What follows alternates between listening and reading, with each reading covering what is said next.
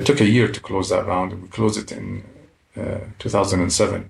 So from the point I decided to build an internet business to the point we did our first round of VC was 10 years. Wow. Yeah, 10 years. Any founders can't imagine doing a startup for 10 years.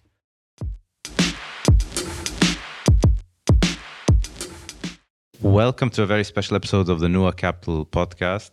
I'm here today with my good friend Laith Zraikat, who's currently a partner at Arzan, one of the leading venture capital firms in the region. Prior to joining Arzan, Laith was the co-founder of Jeeran. Jeeran.com was one of the region's leading digital and internet businesses.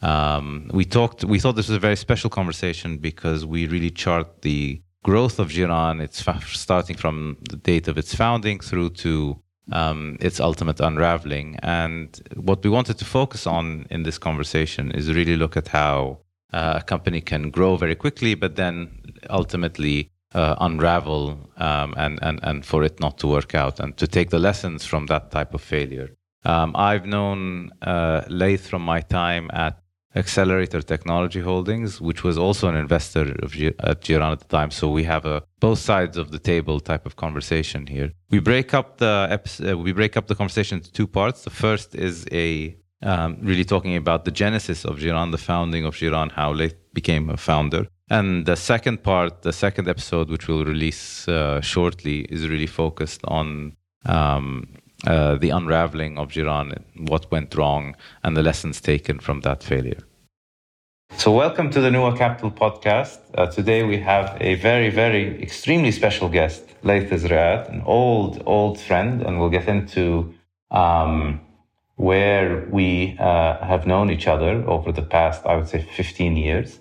The angle that we'd like to take today, or the purpose of our podcast today, is to talk about how companies can reach kind of the pinnacle and how things can turn quickly, and what are the lessons learned from, a company that was once at the top of its game and then unfortunately didn't come through. So Laith is one of the few founders in the region that has been through that journey, and we think that these types of stories are incredibly important to tell.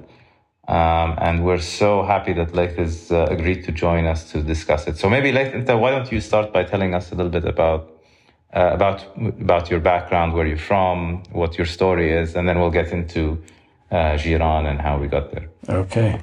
Well, thank you, Khaled. I think these days, very, very special people are people who succeed and build great companies. And I do think that description is reserved for those people. But كمان, I think special people who give it a very, very good shot and learn from their mistakes. That's most important. I think there's a lot of founders out there who have been through that. There's a lot of founders who are going through that right now.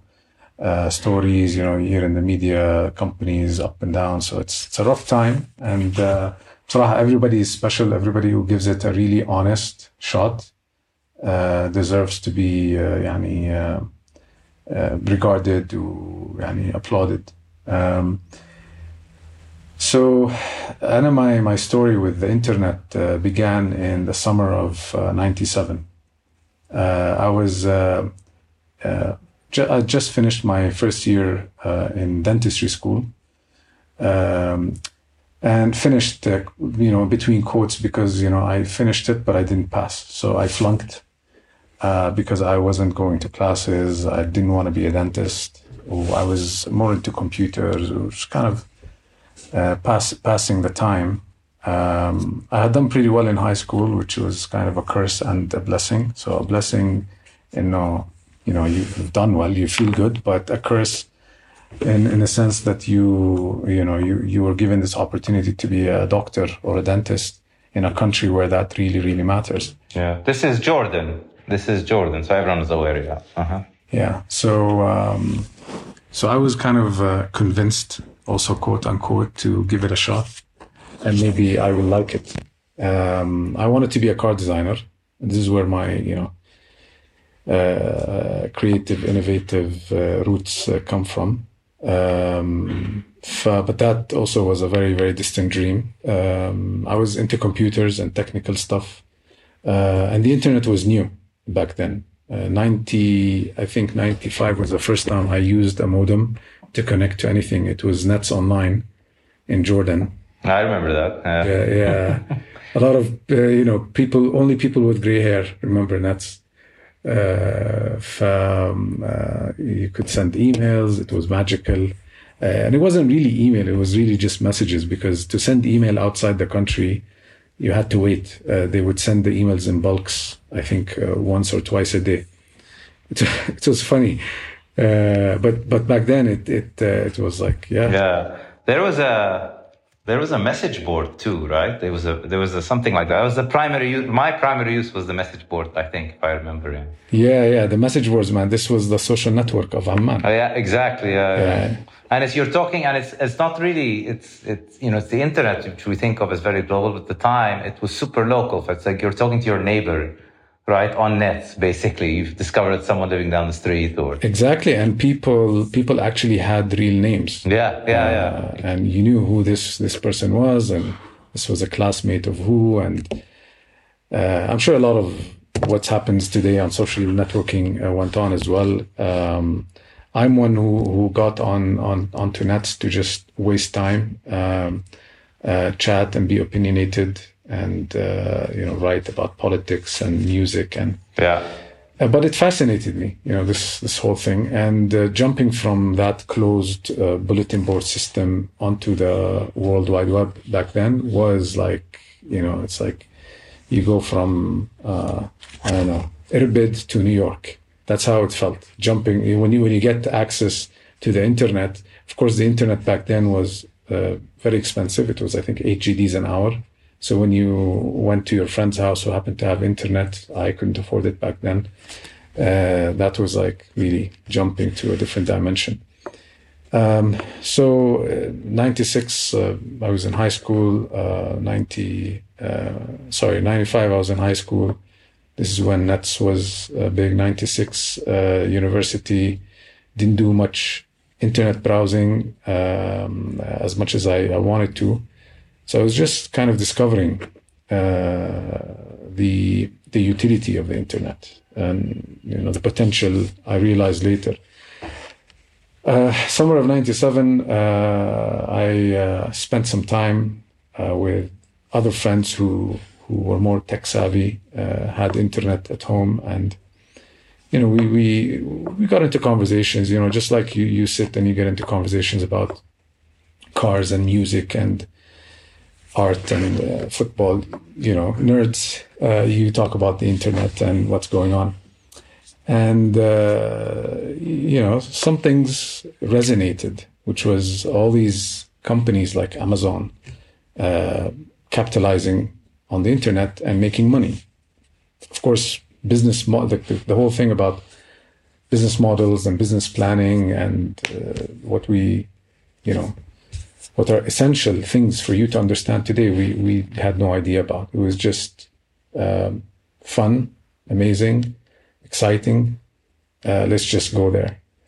And at that time, I was doing dentistry and I hated it. And I felt like I needed an outlet. And I was very, very commercially motivated. I wasn't into it to kind of change the world. I think that came later. It was like, how can you be a millionaire? What's the fastest way to make $1 million? Because that's the media over there in the US. That's the coverage. That was before, of course, the internet bubble, and which is pretty much what you hear in the media here in this region. It's a sensationalization of everything. Right. Yeah. And very, very wealth driven rather than. Exactly. And I think there's nothing wrong with that, because everything is wealth driven.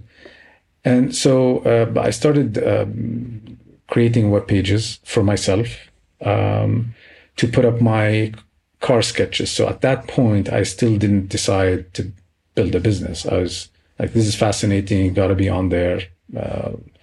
And I started like putting up my car sketches online, and I used a bunch of free hosting platforms, one of which was GeoCities.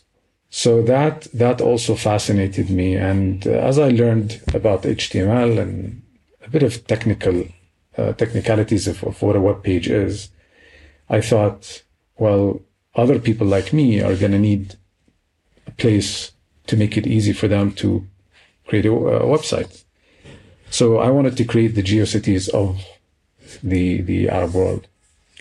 At the time, the vision started with, let me put the businesses online, because you would expect that businesses are more savvy, they're more commercially motivated to be on this new medium, so they have a vested interest and they would invest in this and they would actually spend money. So I built something called Jordan Mall. That was the precursor of Jeeran. What year was this?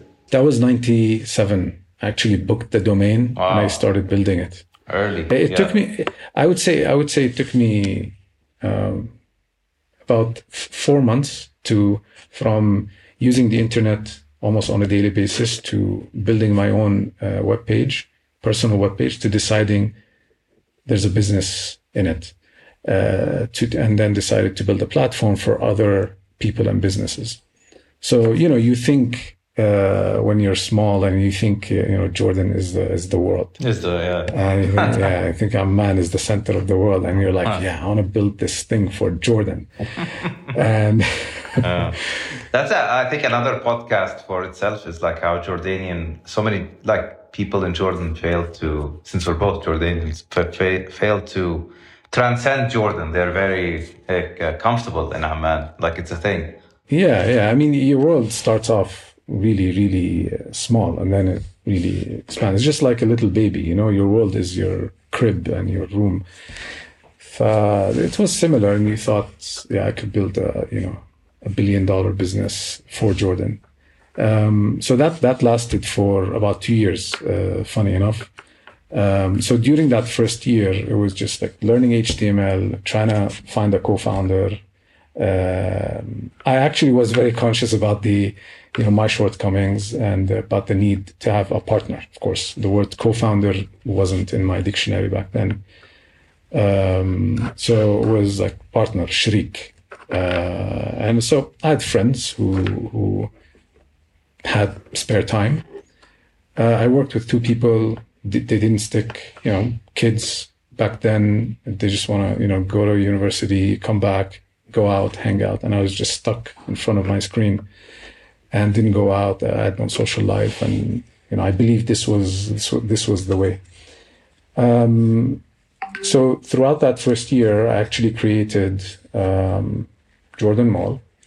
I created a directory of local businesses, of course, all on my own. Like businesses didn't know they were on the directory. I made it seem like, they had actually built those pages, but I would build it myself. Every business page was a single page of images scanned from local business directory guide. Back then, this is how you would find like car rentals, travel agents. There were like these small booklets. So I would buy them and I would scan these images. So by the end of that year, by the summer of 98, I had actually managed to get about 10,000 unique visitors a month to that website, because people from outside Jordan were actually visiting through Yahoo and links and search. So there was something there. And I started advertising on nets to businesses to come and get their free webpage. So this was the model, I'll give people free websites, they'll build them, and then you make money off of advertising. Because that was the whole, like the first internet bubble was just like an advertising model was king. So, of course, that didn't really work. But I actually got some signups. And by signups, I mean people sending me an email saying, I want a website. This is the address I want, and this is the email. So I would actually create those manually and send them the username and password manually by email. So I was kind of the engine. I was the sign-up form. And that's how things work, because I didn't know how to code back then. And during that time, I actually got offered jobs, one of which was at Nets, because I spammed the bulletin board systems with "come get your free website." I remember back then I was giving 5 megabytes of free space, and that was a lot back then. You could do a lot with 5 megabytes. And Marwan Jamaa, who later became Minister of IT here in Jordan, called me up and was like, "Hi, Laith, this is Marwan Jamaa. Come, let's talk." He offered me a job back then for 600 JDs a month. So I was like a college kid. But I said, no, I want to build my own business. Back then, Nets and Global One and some other company were doing trying to build these portals. So we called it the Portal Wars back then in Jordan. And these were ISPs. They doubled as ISPs, right? Exactly. So throughout this time, you talk to people and like people would literally laugh in my face when I talk about doing business on the internet, making money on the internet, and talking about millions and billions in valuations. Of course, people were like, "This guy is crazy." So by the end of that year, in the summer of '98, I met my co-founder, who eventually continued. We worked together for a long time. And at that point, we actually, you have a sounding board, and you actually have someone where you can validate things with, someone who could, come and look at things and give you, unbiased opinion, at least as far as, his involvement is with, let's say, technical things and design things. And so, he brought in the business element, which I knew I lacked. And then we started talking about fundraising, and we need money to build this. So for, I think, maybe it's like 6 months, we were working on a business plan. And a proper business plan was, I think, like a 50, 60 pages. Had like lots of text in it. Yeah, exactly. And like website specs and all of that. And then we realized that we need someone to build this website for us.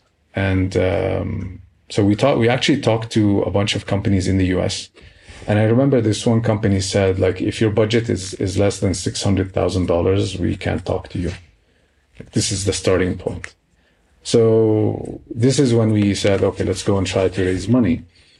And then talking to a few people, and by the time we finished the business plan, we realized like no US investor is going to give you money to build a company for Jordan. It's just stupid.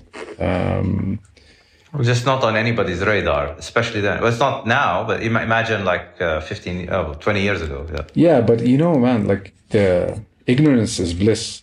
And the fact that we actually believed that could work is what actually, it pushes you to that point where you work on a business plan. You actually talk to some people believing they would invest, and then realizing that they won't invest. Like if someone told you no one's going to do it, you're not going to learn, you're not going to really understand why. Yeah. Like experience is sometimes the enemy of innovation, right? Like if you're too experienced, it's your lack of experience that lets you believe in yourself sometimes. Exactly. It's ignorance. Like you don't know what's coming. You don't know it's hard.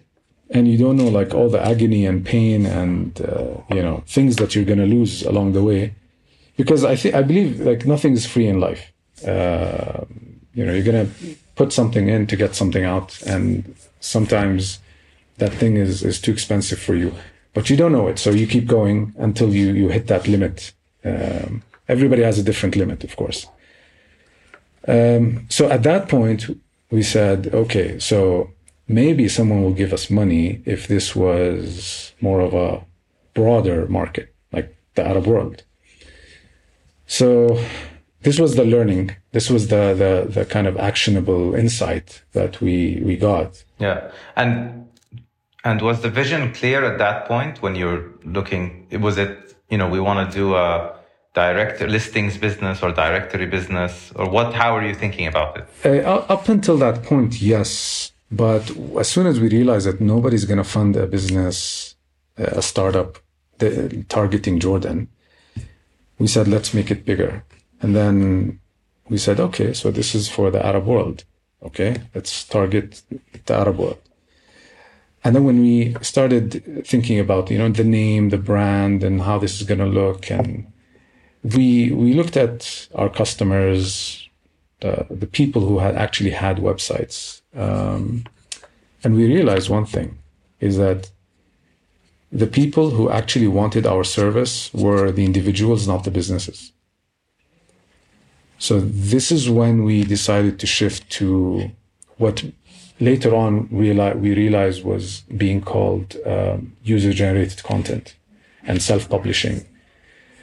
So we scrapped the whole business directory, and we said, look, businesses are really slow. They're the late movers. The early movers, the early adopters are the kids, teenagers, more tech savvy. And this is when we decided to shift. We had this directory inside of jordanmall.com called The Neighborhood. And this is where we tried to build that community of businesses and pages. And then we're like, okay, let's come up with a name for that. And then this is when Jeeran, the name Jeeran came out of. So we used that, we bought the domain, and also in parallel, we realized we're not going to have $600,000 to build this, not even 100. So we should build it ourselves. And at that point, I had become a bit technical, but not really sophisticated. And by then it was the summer of 2000. Okay. So my partner Omar was still studying in the States. So he was always back and forth on summer holidays. So that summer I had finished my third year. Well, it wasn't my third year. It was my fourth, but repeating, flunking a few years. It was, so I had done first year, flunked, done second year, flunked. And that was by that time I had I was flunking, I think second year or flunking third year. I can't remember. Anyway, it took me 8 years to finish a 5-year program in university. And it's not a credit hour system. It's more of a you have to pass the year or you repeat the entire year. So that's why. So anyway, so on that in that year, I was really depressed. I couldn't pass, but all I could think of is we're gonna build this website. This is I just need to finish in order to go and have the time to build it. So I actually took a trip to the States. My co-founder was going to university in Utah, and I went there, stayed for about my brother was there as well, so I stayed with them, and it was like a garage startup story. Proper old school garage Yeah, and as soon as I got there, he had bought this book, ASP Scripting for Dummies. And I sat on, reading it, and within a week I was actually coding, proper code. Yeah. This is your co-founder, Omar Koudsi, right? Yes. Yeah. And so he was more into servers and backend and system admins. I was more into the coding and the app building. So we kind of complemented each other on that. And in that summer, we actually built the MVP. We created a really a legit sign-up page with registration and password and all of that. So I don't want to spend too much time on this story, but there's a lot of really simple, obvious things that people these days just know, and or information that's readily available that wasn't back then.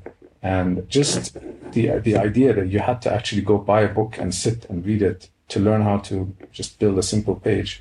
When today you have so many resources, so many people who can teach you how to code, so many boot camps, and free of charge, sponsored by the government or the USAID or the World Bank. And back then, man, like I remember in university, I had to actually, I had to counterfeit my college ID to say that I was an engineering student, to gain access to the computer labs so that I can have access to the internet and download HTML tutorials and scripting tutorials. So in 2000, we had built the MVP, and we actually made our first penny because someone came and said, hey, this thing that you guys built, like I can sell to other, corporate clients who want this file uploader with a sign-up form and a bunch of these things. So we actually made $2,000 just selling like version 1 of Jeeran to that guy who was just running, I think, a freelance outfit building websites for people. And we used that money to support the business. So we launched, and we started attracting customers. It was word of mouth. We had a whole array of services in addition to building your own website. We had a bulletin board system. Of course, you take from what you know, like that's how they built a community. So you're like, yeah, let's build a bulletin board system. And we would get online and we would talk to each other as if we were strangers to kind of create that sense that people were meeting. Seed it with fake content. That lasted for about a year, and I think Omar came to Amman. That's when we actually started working together from his place, my place, his dad's office. And back then, there was no incubators, no accelerators, nothing. By that time, it was 2001. By then, the business is starting as a business, or the offering is starting to come together in a more kind of clearer way. You wanted to, build out that first feature, which is like the bulletin board or message board, and build those communities around that. So that's 2001. Where did you go from there? So from there, we decided to start actually charging people for premium websites. So we sold people extra space and domain names. You had, up until that point, you could get a subdomain on Jeeran. So it would be like khaledtalhouni.jeeran.com. This is free. You could do whatever you want with it. Then we gave people domain names where we became like a reseller for a domain registrar. And we became a reseller for hosting as well. And we also figured out how to accept credit cards online, which was a breakthrough back then for a company in Jordan. And we actually started making legit revenue, and the company started really growing. So at one point, we had issues with servers, traffic, capacity. So we decided to raise some money from friends and family. We went to like our cousins, our brothers, our moms, and said, hey, we have this business. It's making money. And how about you invest? And back then, you don't know how to evaluate things. So I think we needed 15K, and we said, all right, just 150K valuation. So this 15K was our first legit round. We bought servers, paid a few expenses. And along the way, we actually also brought in a third co-founder, Mohammed Musleh. He now works in Palestine, running like entrepreneurship initiatives in the government. So he was in charge of community and users and all of that, because that became a real burden. We were actually answering support emails and complaints. By then it was 2002, and this is when we got a call from Khaled Talhouni, who ended up running MENA. So he was advising the government on setting up the first incubator in Jordan called iPark. It still exists today. So he said, guys, like, I know you, I like what you're doing. We're looking for companies to, come into this incubator. So, and we didn't know like what was an incubator, what they were asking, and they asked for a business plan. And at that point, we didn't have one, and we were very weary. Like, why do they want to know our business? What's going on? So this whole thing wasn't like something you did every day. So we got accepted, and what this meant for us was just like a very cheap office. It wasn't even free. I mean, these days you get a lot of free space. It wasn't even free. We paid, but it was cheap. And that's when we actually became like a proper team, a real company, because then you could hire people. People would come to an office, they would come to a meeting room. Even coming to an interview was different. We couldn't interview people in our homes. So even if we had the money. So that kind of created this big shift. I think it's when we really started taking this much, much more seriously. It transitions from a project to like an actual business that people look at you a certain way, treat you a certain way, like deal with you differently. Yeah, and now you were visible. Before that, we were just in our homes. If we failed, nobody knew. At that point, we became visible. People were watching. Okay, where is Jeeran today? What are they going to be doing tomorrow? So that's a good part of. That was 2 years in that incubator.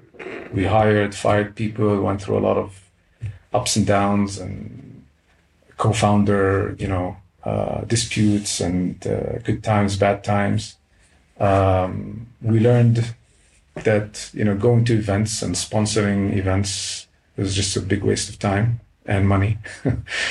It gives you a false sense of doing work when it's really not. I'm saying it makes sense for some big companies where there's a big segment of your clientele at the event, but for a startup, I don't think there's any value. I wish like more founders took that on board. So I think that's the first lesson of today. It's like, there's an inverse relationship between the time you spend at like entrepreneurship events or startup events and how much money you spend on it and the success of those businesses. It's first, the most important thing is this false sense of success or achievement. You wake up every morning looking for an achievement. Now, if you get it, you stop. You go celebrate, or you go, watch a movie, right? Like this is human nature. I mean, to different degrees. Some people want like 2, 3, 4 successes a day. Some people want one. But whatever it is, you want that success to come from the business, to come from real like KPIs, milestones achieved. Going to an event and putting up a really nice, colorful booth is just a waste of time, especially for someone who was actually coding the product. Like I was, like to go to the booth and start instructing, this color is good, this color is bad. They put this, computer here, and it's just a waste of time. During that phase, I want to give credit to people who really, really mattered a lot during our, journey. I think our first angel investor was Anas Rimawi. Uh-huh. Yes, yeah. He was the cousin of Mohammed Musleh, who was our third co-founder. And he supported a lot, like gave us a lot of that, adult perspective on things. He made some really good connections, at least for us to meet people to sit with and listen to. And I remember we did our first like founders agreement. I think it was 2002. It's what people like these days call like the shareholder agreement, but we really laid out we had a vesting schedule and everything.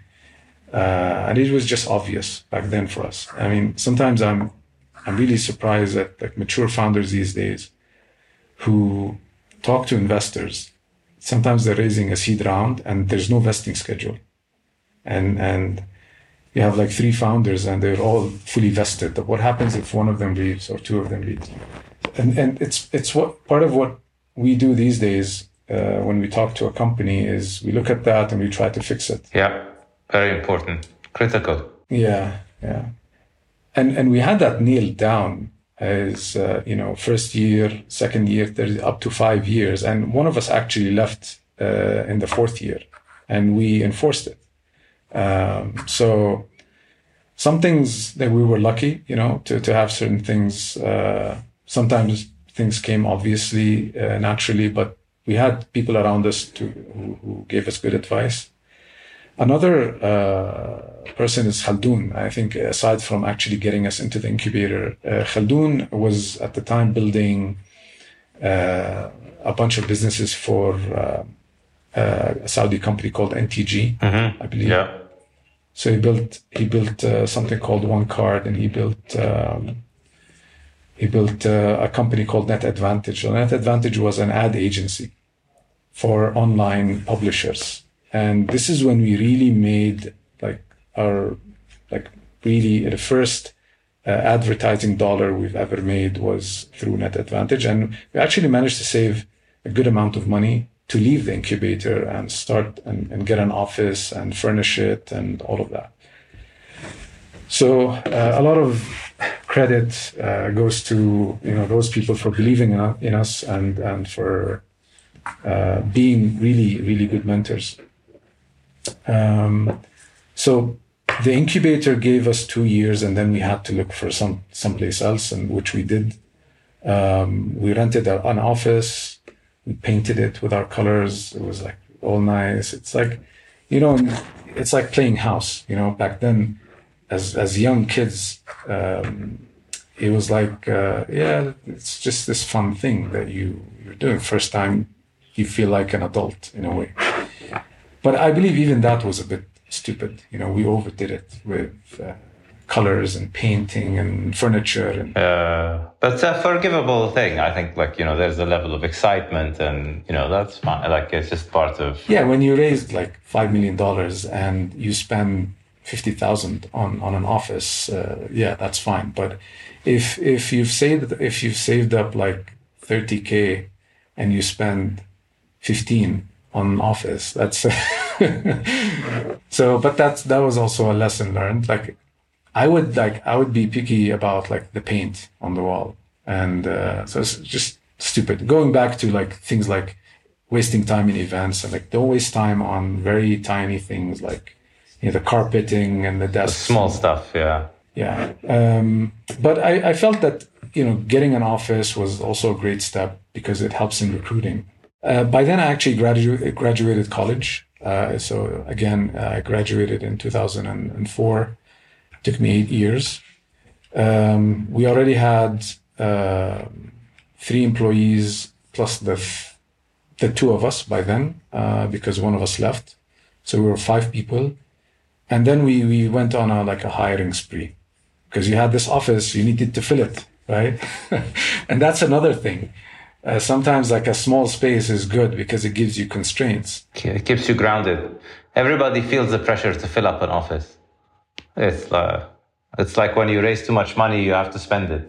Yeah, and one of the stupidest things we had in the office was a reception desk.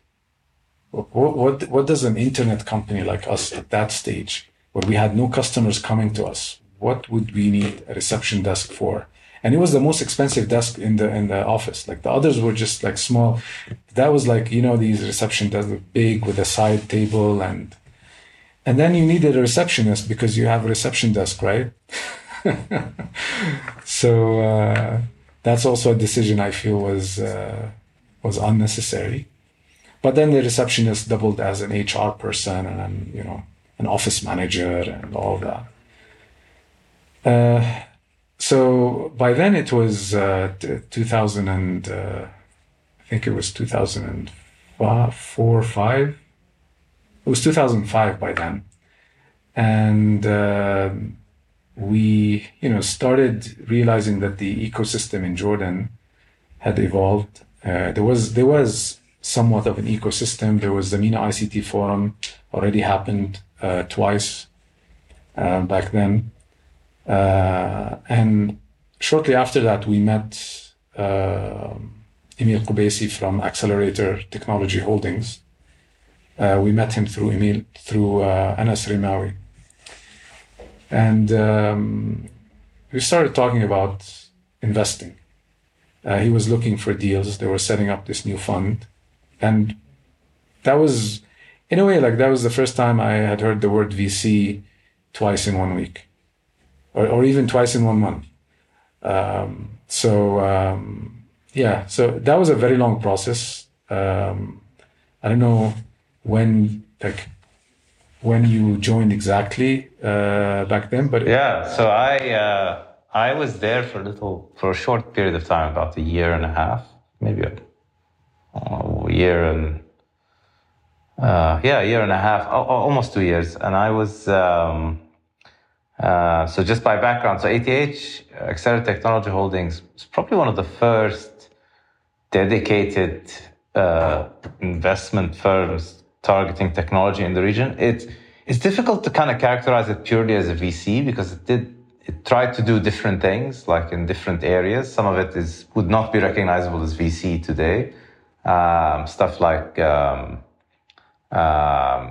data centers, that kind of thing. But a big part of it was to look at early stage companies and give them kind of growth funding. And I joined around late 2007, I think, early 2008. And I think that's when we met. I think right about that time. I think they'd already invested at that point, or it was relatively, right? If I get the time. Yeah, I right. think they had done maybe 1 or 2 deals. I think they did Rubicon back then already. Yeah, they did do Rubicon by that point, and it was a smallish fund, but I think one of the first backers of kind of tech companies in the region. It was probably slightly premature for its time, but it had like the right vision, the right kind of approach, etc. So I think Jeeran was one of their first investments, actually. Yeah.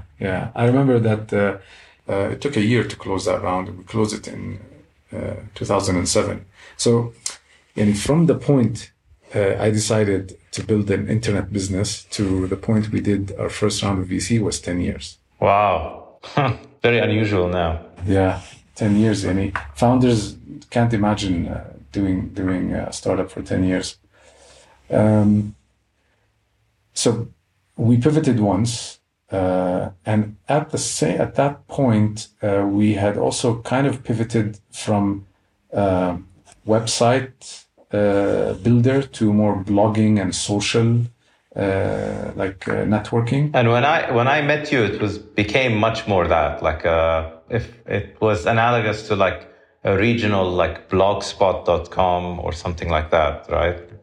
That was kind of the direction of travel, but you've retained the kind of directory / message board element as well. So it's kind of a hybrid of the two in a way. Yeah. I mean, hybrid is a nice word, but I think along the way it became like this beast. Yeah. So it's many things that were just disconnected.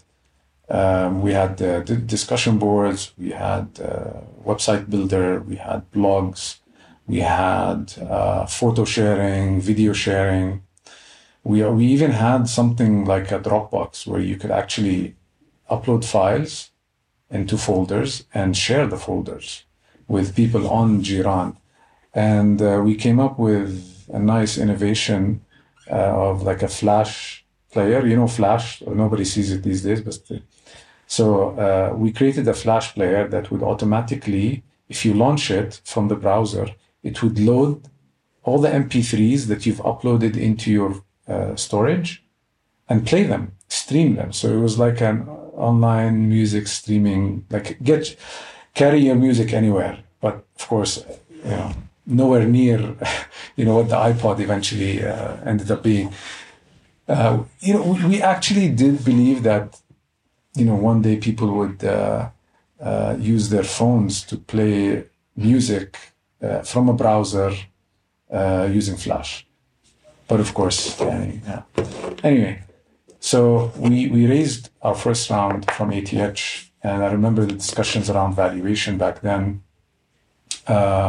We got a $2 million valuation, but that was contingent on milestones. So I think we barely got 1 million. And then they said, okay, like you believe the business is worth this much, then if you achieve those targets, we'll... Very different world. I remember coming into that process at the end when that deal was closing or just closed, and I remember thinking, like, what are you guys doing? It should be worth $500,000. And, but that's a like totally different universe, yani, at the time. Yeah. And our burn at that point, like we had a full-fledged business, we had revenue, we were selling ads. Our burn at that point, I think, was 10 or 15K. Salaries, in general, the market was like really very, very different. You could hire a fresh graduate for maybe 300 GDs, which is like $400. Now you can't hire that person for $1,000. Yeah. What do you remember some of the kind of high level traction you had? So how many unique users or community or bloggers, etc.? I remember that at the peak we had 600,000 websites and blogs built on Jeeran, and we had about 2 million registered users. Yeah. We had 7 million unique monthly visitors. We set a target for, I think, 12. We could just never break. We could just never reach 8 at that point. And that was, I think, maybe 2 years after the ATH investment. And I mean, just to give some context, like at the time, today that doesn't sound like that much, but for a content business in the internet focused on the Arab world then, that was not an insignificant amount of all the people online. That was probably maybe 40 million uniques to be had in the region total, maybe 30 to 50 in that range. And so having 8 million, so you kind of had attracted a good anywhere from, like a good chunk of the overall internet population, right? At some point of the region as a whole. If you take the region as like the GCC, Levant and Egypt, take that as a whole, you probably like anywhere between 20 to 30% of all people online saw Jeeran at some point in a month. Yeah, I mean, I believe so. Also to kind of give it a more scientific estimation. You remember back then Alexa became a thing, like the Alexa ranking. Yeah. At the time, before Maktub got sold to Yahoo, we were kind of... Yeah, neck and neck. Maktub was the one to beat for us. Maktub was a bit ahead, but you were the second most trafficked probably site in the region at that time. Yeah, and we would always compare our ranking to Maktub, and we almost surpassed Maktub in ranking. I remember the curve, the Alexa curve, because on Alexa you could compare, enter your domain and compare with your competitor. And we would look at that like every week. Yeah. And there's this curve, the two curves meet, and then they, we drop and they keep going up. I think at that point there was like an algorithm change in how Alexa ranked things, or we actually did lose to Maktub. And we got to a point where we were ranked 300 globally. Yeah. That was the peak in terms of traffic. And I think for me, what like a very, very important pivotal point in my journey was when I realized that we've been around for more than 10 years. So a lot must have changed. And a lot did change, but we're not talking about that. No one is saying, guys, the internet has changed. Yeah. It's like, you grew up riding horses, but now people are flying. Yeah. And you're still, in your village, riding a horse, maybe taking a taxi every now and then. And you're judged, your whole perception is, it's okay. Like everybody around me is like I'm building a business for the village, not knowing that these global businesses like Facebook, like YouTube, are actually taking customers away from you. And so the world changed while we were trying to build, fix, grow, raise money, and you didn't have this global perspective. I mean, today you can access any content. You can access any news. Something happens in Silicon Valley, like you hear about it the next minute. things get shared. You know everything. So we didn't know that the world was changing essentially. It's like the difference between logging onto a website, logging onto the internet, and browsing and seeing what the latest games and trends were, versus waiting for your bookstore next door to go and buy the next issue of Computer Gamer magazine to then discover what the trends are, what's happening. This is how it felt back then. So to kind of set the scene, this is late 2009, 2010. You've raised money.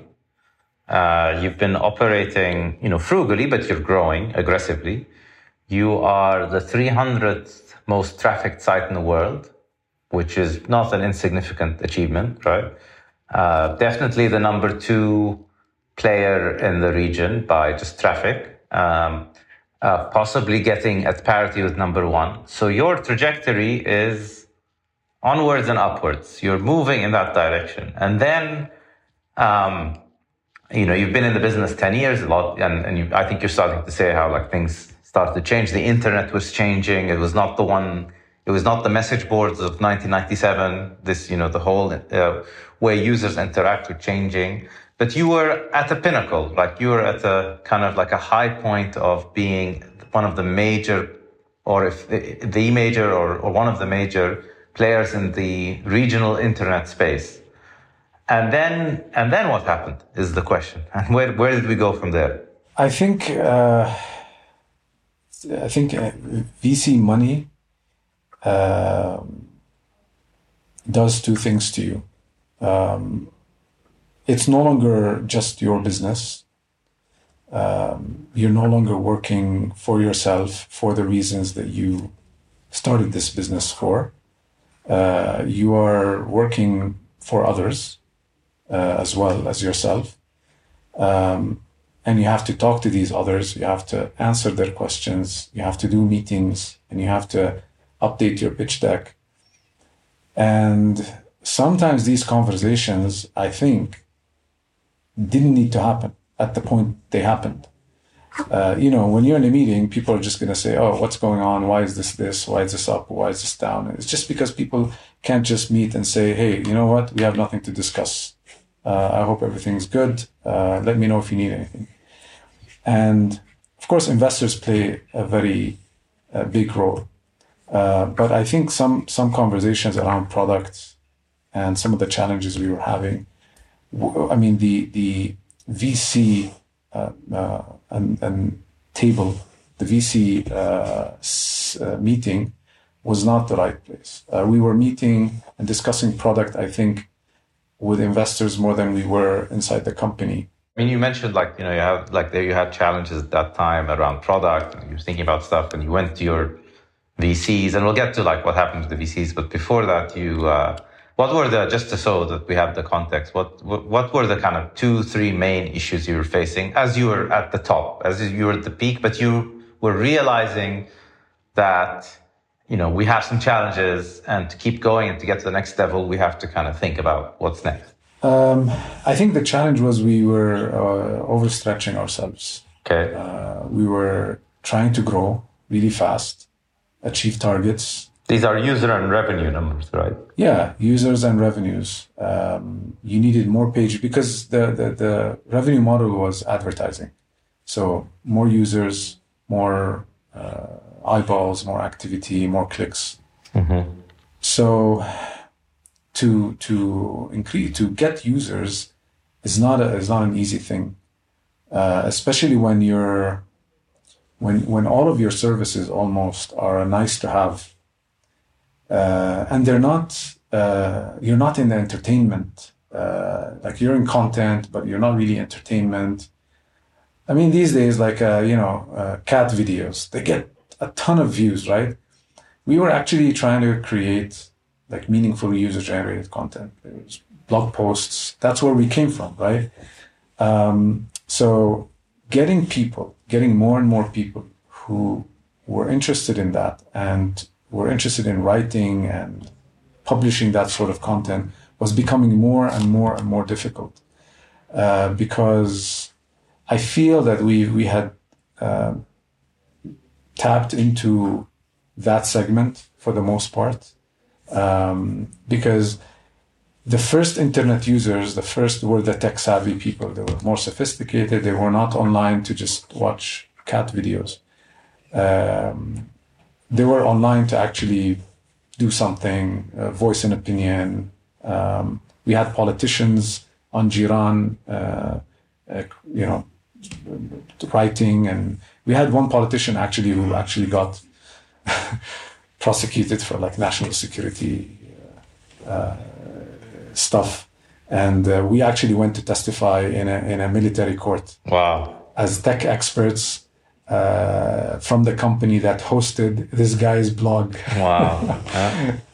So those were the kind of people who used Jeeran, and I think as you like got into started attracting the long tail, things became harder because you have to give them something that appeals to them. And on the other side, we were no longer the only choice for Arabs. You had YouTube, you had Facebook. Facebook went global, and then our traffic just, you can see the drop. It's because people have 24 hours in a day. After you eat, sleep, drink, go to work. So you're in a good place in terms of where you are, but then there's kind of these global businesses are fighting for mind share, right? There's a finite amount. The number of users, of internet users, is growing at that point. I mean, people should remember that there's a time when, mobile penetration was just picking up, which is how most people consume the internet in our part of the world. They leapfrog desktop. But at the same time, it was coming with a lot of new services that were competing for, eyeballs, for mind share, etc. So that was the question that you as a company had to answer, is like, okay, we're here, but how do we remain relevant, and how do we, kind of grab more users or retain our users, etc. Yeah, and you had legacy as well. You had to take care of what you've built. You had to take care of that segment of users, and we started feeling that the old users, the old generation of Jeeran users, were detached from the new generation, and to service those, you're not servicing those. And, you see where the world is going with like social media and sharing, but you also have users who still want to use your old services. It was, really, you cannot, there's just so many times you can pivot, I believe. Like you can't pivot 6 times as a company. So I think at that point, we also realized that we were trying to be the Facebook of the Arab world, or the YouTube of the Arab world. You remember at that point, there was that was a theme, right? The Amazon of the Arab world. At that point, one thing I realized is the YouTube of the Arab world is YouTube, and the Facebook of the Arab world is Facebook, and the Google of the Arab world is Google. It's over. Yeah. It was not so obvious back then. Right? Like it was not so clear. These services were relatively new even in 2008, 2007, right? Yes. So it was not clear if there'd be regionalized versions of it versus not. Because you had some, like globally, even in other markets, like regional versions of all these different things. You had like Yandex in Russia, or like the Chinese versions emerged. So it was not super clear. But to your point, that became the reality 80% of the time for these content businesses. Yes, and also, like you said, there were some attempts, even regionally. You remember there was Ikbis, Wetwit for Twitter. Yes, yeah. And if you look at this story, play itself again and again and again, the Arab world, I think, is a consumer of trends, as opposed to China, for example, or Russia. I think because we're close to the Western culture. Our educational systems focus on English language a lot. That's a good thing, but that's, I think, the reason why it's easier for us to just consume English and Western content, trends, services, products. It just didn't work. A lot of people tried. It didn't work. And me being close to the numbers and the user trends and the user behavior of my own platform, I could see it. I could see people who were avid bloggers just slowly blog less and less and less and abandon their blogs. And then I see them posting on Facebook. I never thought that the language was an advantage. At one point, people were talking about there's only 1% of content on the internet is in Arabic.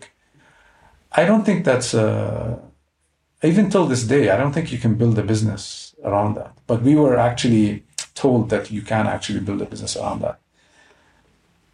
I think Google did a lot of PR and around that to try and because Google wins in the end because all the content is going to be published on YouTube and Google, and they wanted more and more content that people can search. They wanted more pages for their search index. So it serves them. But for you who has to build a business and bear the cost of developing that content, and it's just not viable. So you had these challenges, like you're fighting for mind share for users, and then there was there was a question. You said, like, where do we go from here? And that's, I think, when you start talking to the VCs, right? Like, what do we do? And I don't want to speak for you, but did you over-involve the VCs in what you're doing? Yeah, I think VCs get involved regardless, even if you ask them or you don't ask them. But we were also naive in thinking, oh, they must know.